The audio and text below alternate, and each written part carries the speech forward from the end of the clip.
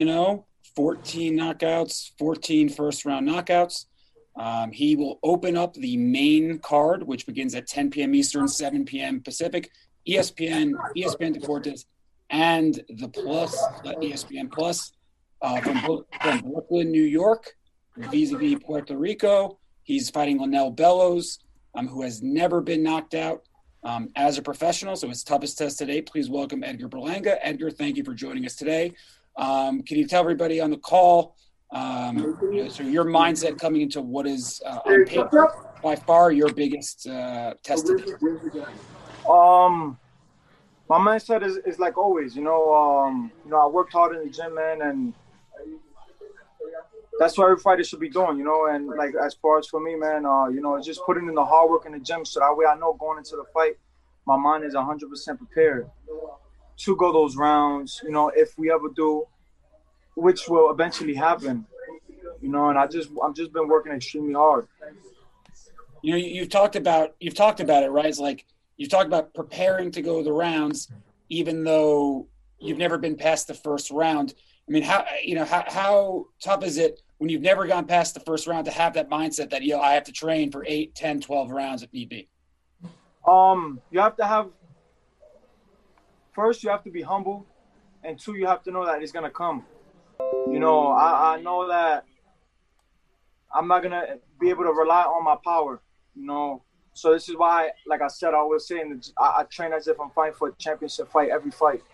I got my strength and conditioning coach here at school as well, that he pushes me every single day in the gym, to that level. So that way, when we go those extra rounds, all the critics that's been talking like, oh, we want to see him in the fourth, we want to see him in the second, we want to see him in the eighth, it's gonna be a walk in the park, because of my conditioning. And our first question, we go to Mark Wicker from down Southern California. Mark, please go ahead when ready, sir. Hi, what do you know about this particular guy, and what challenges do you think he might bring you that might get you to show more of your repertoire? He's gonna come right at me. He's that type of fighter. He's smaller than me. He's a smaller guy, so I know he's gonna bring the pressure. He's gonna try to bring the fight to me. I don't see him trying to box me because I'm the bigger man. That'll just be real stupid of him and a crazy game plan if they're trying to do that. Unless they're trying to just survive the first round. But he's 25 with 13 knockouts. He's been in the ring for a very long time. He's older than me. He has experience. He's a veteran. Man, I'm ready in there to go and do what I do best, man. Thank you. I have to remember to unmute myself in order to get the questions going. So thank you, Mark. And now we go to Carlos Toro. Carlos, please go ahead when ready. Thank you, Edgar, for taking time to talk to us. I don't know how much you pay attention to the sanctioning bodies rankings, but you're ranked number 9 by the WBO and number 11 by the WBA. Is that something that you kind of look at and think to yourself that maybe you could be maybe down the road closer to a world title shot than maybe you would have initially thought? Or do you still kind of look at this part of your career as sort of a developmental stage where you just want to get the experience and get rounds in so that when you do get that title fight, you're more ready now, however long it takes you to get there? Yeah, man. I'm 23 years old. I'm still developing as a fighter. I know I'm a killer, but I also know that there's killers at 168. So for me, I just want to get 150% prepared for when the time comes. Like I said, I'm 23. I got the world in my hands right now. I'm a hot, young prospect in the world. I got Puerto Rico behind me. And, right now I'm knocking everybody out, and I just want to enjoy my career. And then eventually we're going to step up those big fights, because that's what eventually I want. I want the big paydays. I want the big fights, and eventually it'll come. But as of right now, we moving at a stepping stone, Everything is slowly, Rome wasn't built in a day. So we working and we just crafting, getting my craft better and better each and every day. Thank you, Carlos. And now I believe, Xavier, you're from Brooklyn, so from your neck of the woods, Edgar, Xavier Porter. Xavier, please go ahead. What's going on, Edgar? How you feeling, man? Oh, what's up, man? How you doing? Xavier. Salute. Yeah, salute, How are you, brother? Big Dave, salute. How you feeling, brother? I got a killer here, right? Yeah, facts, all day, every day. And we got 12 rounds in us. hey, you got a whole lot more. You know, you can go 15 if you need to. You know what I mean? That's right. So my question to you, Edgar, you got the whole city, brother. You got, like you just mentioned, you got the whole Puerto Rico behind you. You got the whole city. My question to you is, this fight particularly with Lionel Bellows, everybody is, on paper is saying this might be your toughest fight. Can you share your thoughts on, your opponent as well as your training and your readiness to take over the division, whether it be at 168, if you can make 160 or even 175? Because, my God, you are killing it out here in the streets. You know what I mean? They always, the last fight they said that was my toughest opponent to date, and you seen what happened. Like I said, like I tell everybody, I don't cut no corners, man, in that gym. Because when you cut corners, you're gonna have to pay for it under them lights. And I've seen fighters cut corners. Don't do a full camp. Just cut corners, man, during camp, and it shows in the ring. When the lights go on. So that's my biggest fear, man, is to be unprepared for a fight. So that's why I take my craft very serious. I take the sport very serious. To continue to build myself. And each and every fight, I get better in the gym. I spar better opponents. And I just put in a lot of work, man. And obviously it shows the day of fight night. Thank you, Xavier. Marcus Vegas, you're next. Edgar, man, I hope you're doing well. You have a knockout streak now, and there's this growing expectation from fans that every time you step in the ring, you're supposed to provide a spectacular knockout. I could see that. I've seen it in the past with other fighters that it develops some sort of pressure on them. How do you navigate that, the expectation that once you step in the ring, you got to knock that guy out? And how do you handle that expectation and pressure? There's no pressure. There's no pressure whatsoever. The people who's going to talk, I let the people talk. Oh, we need a first round, or can he go past the first round? I let them talk. That's what they're there for. The critics, the media, everybody. You guys, that's what you guys, that's boxing. And like I said, I just focus on myself and focus on the game plan, and I execute the game plan. I never go in there. Obviously, I go in there looking to hurt the guy, because I don't want him to hurt me. I'd rather hurt him before he hurts me. And I always had that mindset since I've been a pro. Man, it's just there's no pressure, man. Like, I go in that ring every fight. I go in the ring knowing that if we got to go those rounds, we're gonna go those rounds. And the last fight, I even thought, I said, probably I'm gonna go a couple rounds with this guy. I thought he was gonna take me a couple rounds, but you see what happened, man. He had to pay for his mistakes. There's a lot of attention on you now, a lot of newfound fame. How are you handling that attention and all that? It comes with the territory. I've seen it happen with a whole bunch of fighters, the greats, Floyd Mayweather, Mike Tyson, all these guys. Everybody want to be next to a winner, especially a young kid at my age, 23 years old, that's Puerto Rican, from Brooklyn, from Lower East Side, from New York City, and that's knocking everything out in the first round. So it's bound to happen that everybody's going to want to get next to me, man. So I know that in my mind that I got to just continue to win and, continue to just execute the game plan, man, and just be the best I could be. Thank you very much, Marcos. And while I scroll, we will go ahead, Ernesto Amador. Ernesto, you're unmuted. Please go ahead. Thank you, Ivan. Hello, Edgar. It's always nice to talking to you. You have Puerto Rico behind you. You are doing a great career. But sooner or later, you need to fight against a big Mexican name. We're talking about Canelo, of course, Benavides. Could you imagine these big fights? Because I can imagine another great rivalry like Mexico and Puerto Rico. Yeah. I've been talking about the Canelo fight for about a couple months already.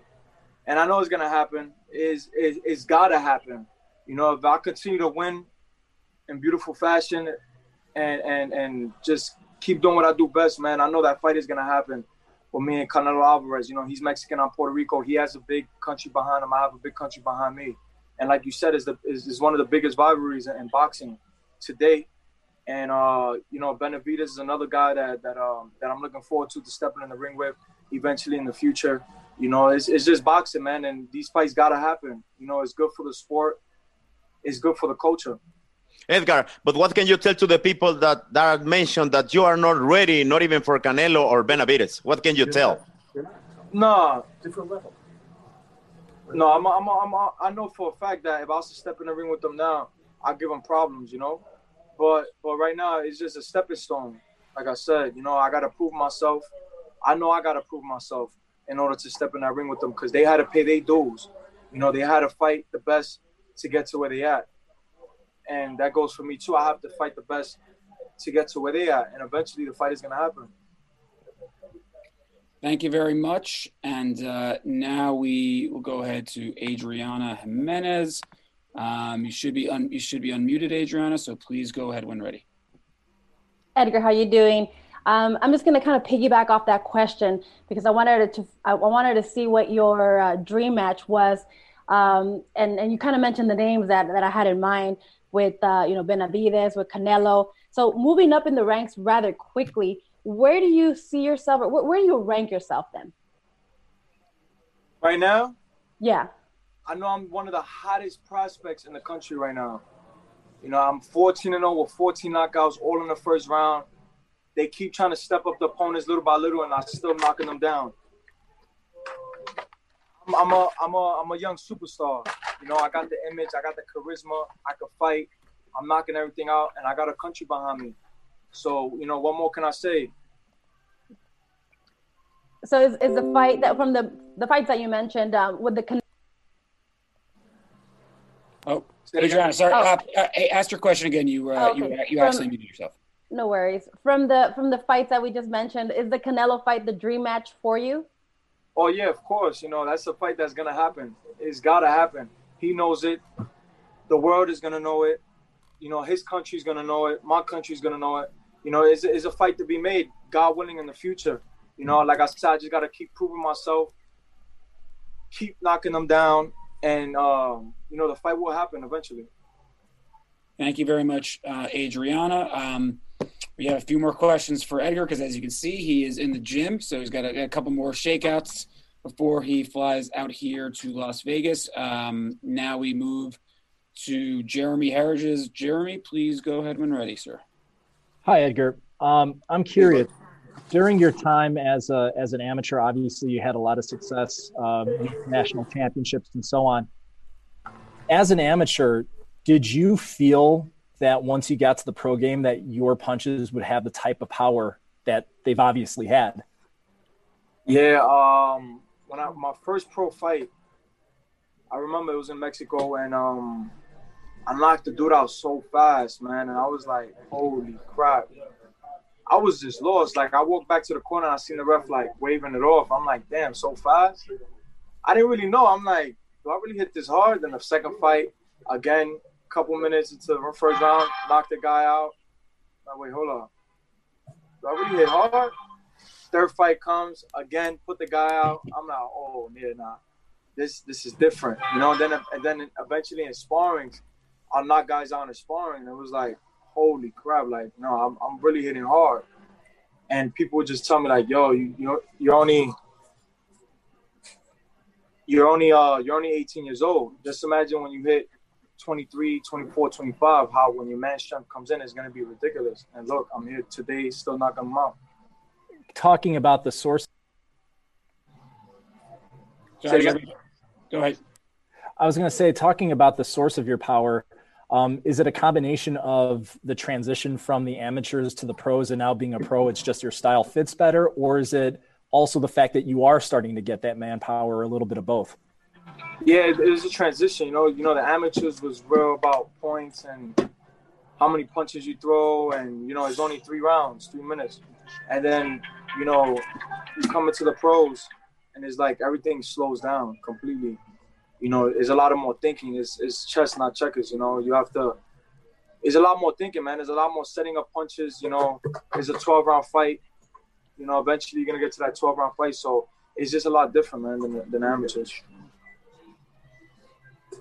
Right. Thank you very much. And a couple more left. So we'll go back to Mark Wicker, please.